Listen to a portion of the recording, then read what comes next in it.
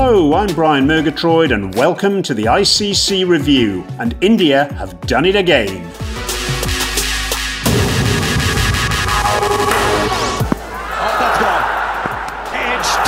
Hardik Pandya finds the outside edge. India have their second wicket. Gone. Mohammad Siraj. Oh, he's that ball around the legs. Seems like it. The batter is stunned. Bowled in. If it's not Kuldeep Yadav, it's just been Bumrah. And the Pakistan innings in tatters now. Oh, he's all over Pakistan at the moment. Just been Bumrah. 2-2. Gives himself room. Long on. Mid-on. Taken, and it's a collapse that only Pakistan can manufacture. Team India have now won all 8 encounters against Pakistan in the Men's One Day International Cricket World Cup. They thrashed the men in green by 7 wickets in Ahmedabad. Shreyas Iyer looked like his old self again after spending months on the sidelines with a back injury. He smashed an unbeaten 53 off 62 balls to help his side claim a huge victory over their rivals, and we'll hear from him later on in the show, thanks to Spotify. Now though, I'm pleased to have former Pakistan captain Ramiz Raja alongside me to dissect the match. First of all, the obvious question, I guess, but probably the unanswerable one. How do you explain 155 for 2 to 191 all out?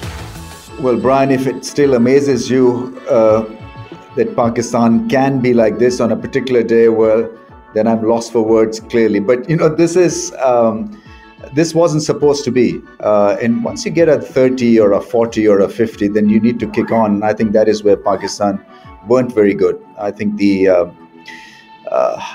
and you've got to give credit to India. I mean, they've got fantastic bowling, so they've covered all the bases. They aced it with the ball, and so they were always in the game. I quite enjoyed the way Rohit Sharma captained India. He was so calm when Babar Azam was going great and 150 odd for 2. And then he knew exactly what would happen or what could happen, because the squeeze was on when the spinners came on to bowl. And so Rohit did not panic. He maintained that slip fielder throughout the innings almost. He was looking for wickets, and that Siraj switch was brilliant. He came in, got rid of Babar, and that was the start of a disastrous last part of the innings. But this should hurt Pakistan because they weren't able to compete. You see, when you're playing against India, obviously it's such an environment where it's 99% Indian fans and crowds here. You're obviously overwhelmed. I understand all that. But then, Babar Azam have led this side for a good 4 or 5 years. And so you've got to rise to the occasion. And if you can't win, then at least compete. Pakistan weren't able to do that even. Yeah, talk to us about that atmosphere, Ramiz. Well over 100,000, roughly around 130,000 people in the venue. Did Pakistan succumb to that atmosphere?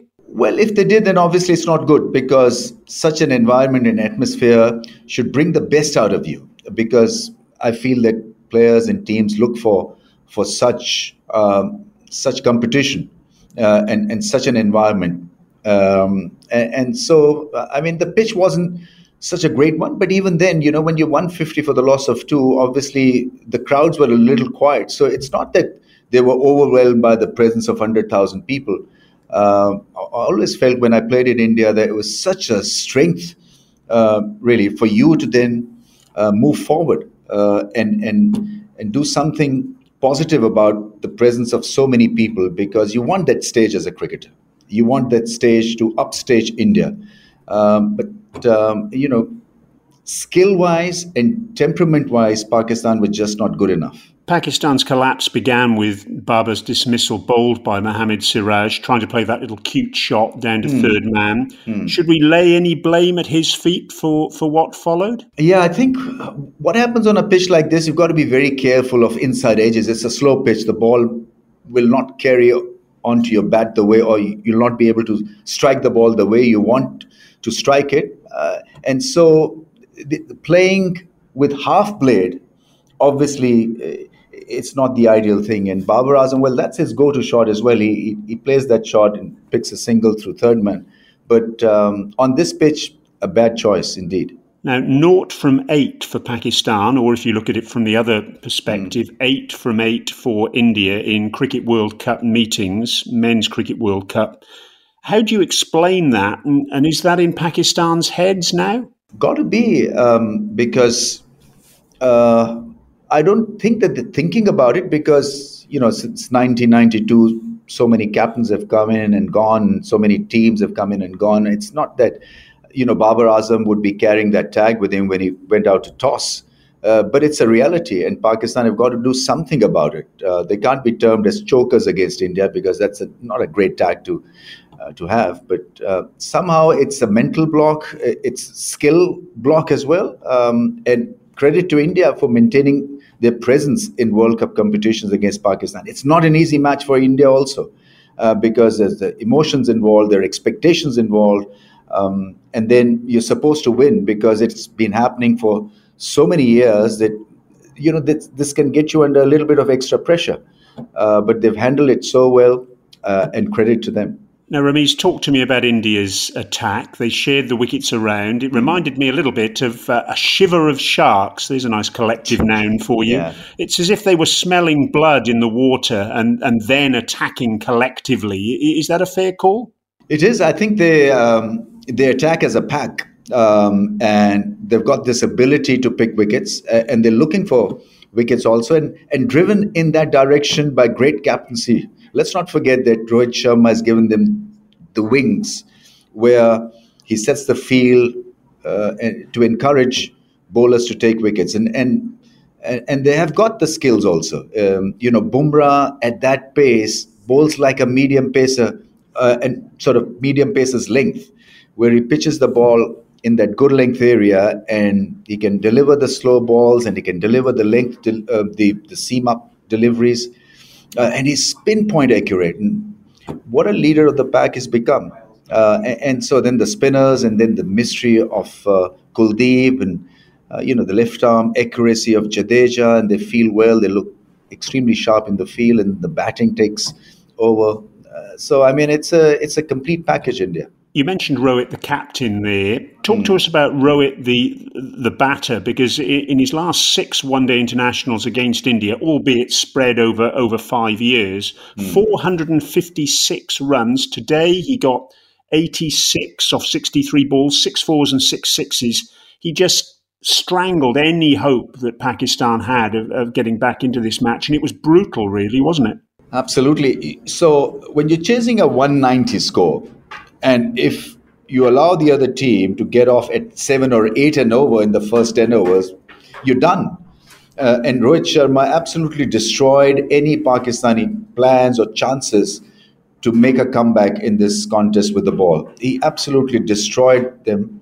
And it's not that, he's brutal in a nice way. He doesn't really muscle the ball, but it's just that at the last minute, he decides to hit a 6. And then he can pull it off as well. It's just aesthetically such great batting. And it's a wonder that he's hit over 300 sixes, because if you want to nominate someone as a 6-hitter, you probably look at Chris Gayle or Shahid Afridi, but Rohit Sharma does it with so much of elegance. Doesn't he just? Now, on commentary, Ramiz, you mentioned mental scarring for Pakistan. I just wonder if you think this defeat and the scale of the defeat, 19.3 overs to spare, going down by 7 wickets, do you think it's going to affect them going forward in this tournament, or more clearly, how do they avoid it affecting them going forward in the tournament? Yeah, I mean, it's going to hurt them, clearly. It's a scarring, it's a pasting, it's a battering, and they've been sort of outpaced and outplayed in all the 3 departments. And Babar Azam and the senior players really will have to rally around some of these young kids, and got to find an answer, and got to be brutally honest in those team meetings. I think that is where Pakistan need to start, on the drawing board, saying that our spin has been struggling. We shouldn't get out after scoring 50 or a 49. And that what was the tail enders doing?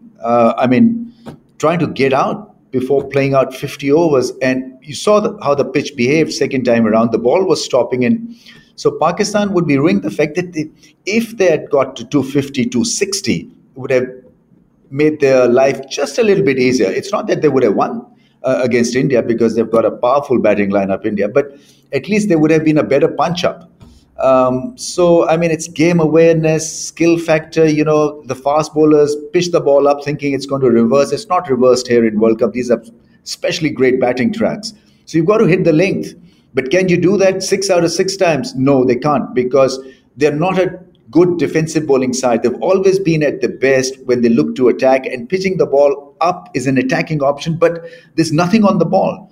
So what do you do? So you've got to really reboot, readjust, get a specialist spinner in, and maybe get your options sorted with the fast bowlers as well. Yes, I guess there'll be a lot of people listening to this podcast and a lot of people who will have watched the match in Ahmedabad who will be ruing the fact that Nazim Shah is not in the squad with his shoulder injury. He's had surgery. He's looking more and more an enormous loss to this group of players, isn't he? Yes, Brian, because he's an excellent bowler of batting services. He's a bit like Jasprit Bumrah. He'll hit the length, he'll get the ball to move also. He's got that ability. And so you need somebody like him to put pressure with the new ball, and then for the likes of Shaheen Afridi and Ramiz Raja to come and absolutely force their way through. Because he can give, or he could have given Babar Azam a lot of control. Right now, what is missing for Babar Azam is control. Fast bowlers are not giving him any respite. The spinners are being hit for 4s and 6s. So where does he put pressure on the opposition? There's none in this bowling lineup that can bowl well defensively. And he doesn't have a go-to bowler also. Big problems.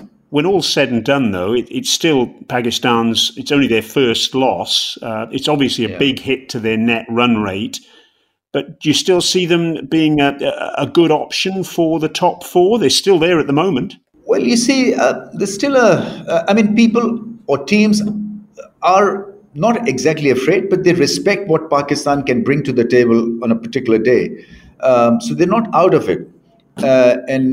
So, during the 92 World Cup, I just mentioned in the commentary stint as well, we were absolutely mauled in the first 4 or 5 matches, and nobody was giving us hope in hell whether, we'll move or get forward in the World Cup. But somehow we ended up playing the semis, and then somebody had to lose for us to play that semi, but then we won the World Cup as well. So there's always this outside chance with Pakistan, and they've got to believe in that miracle.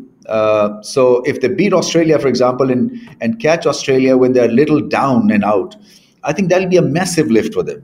And so the next game in Bengaluru becomes that much more important for Pakistan. Come on then, Ramiz, just as the final call, give us your top 4. India, I guess, are absolute bankers.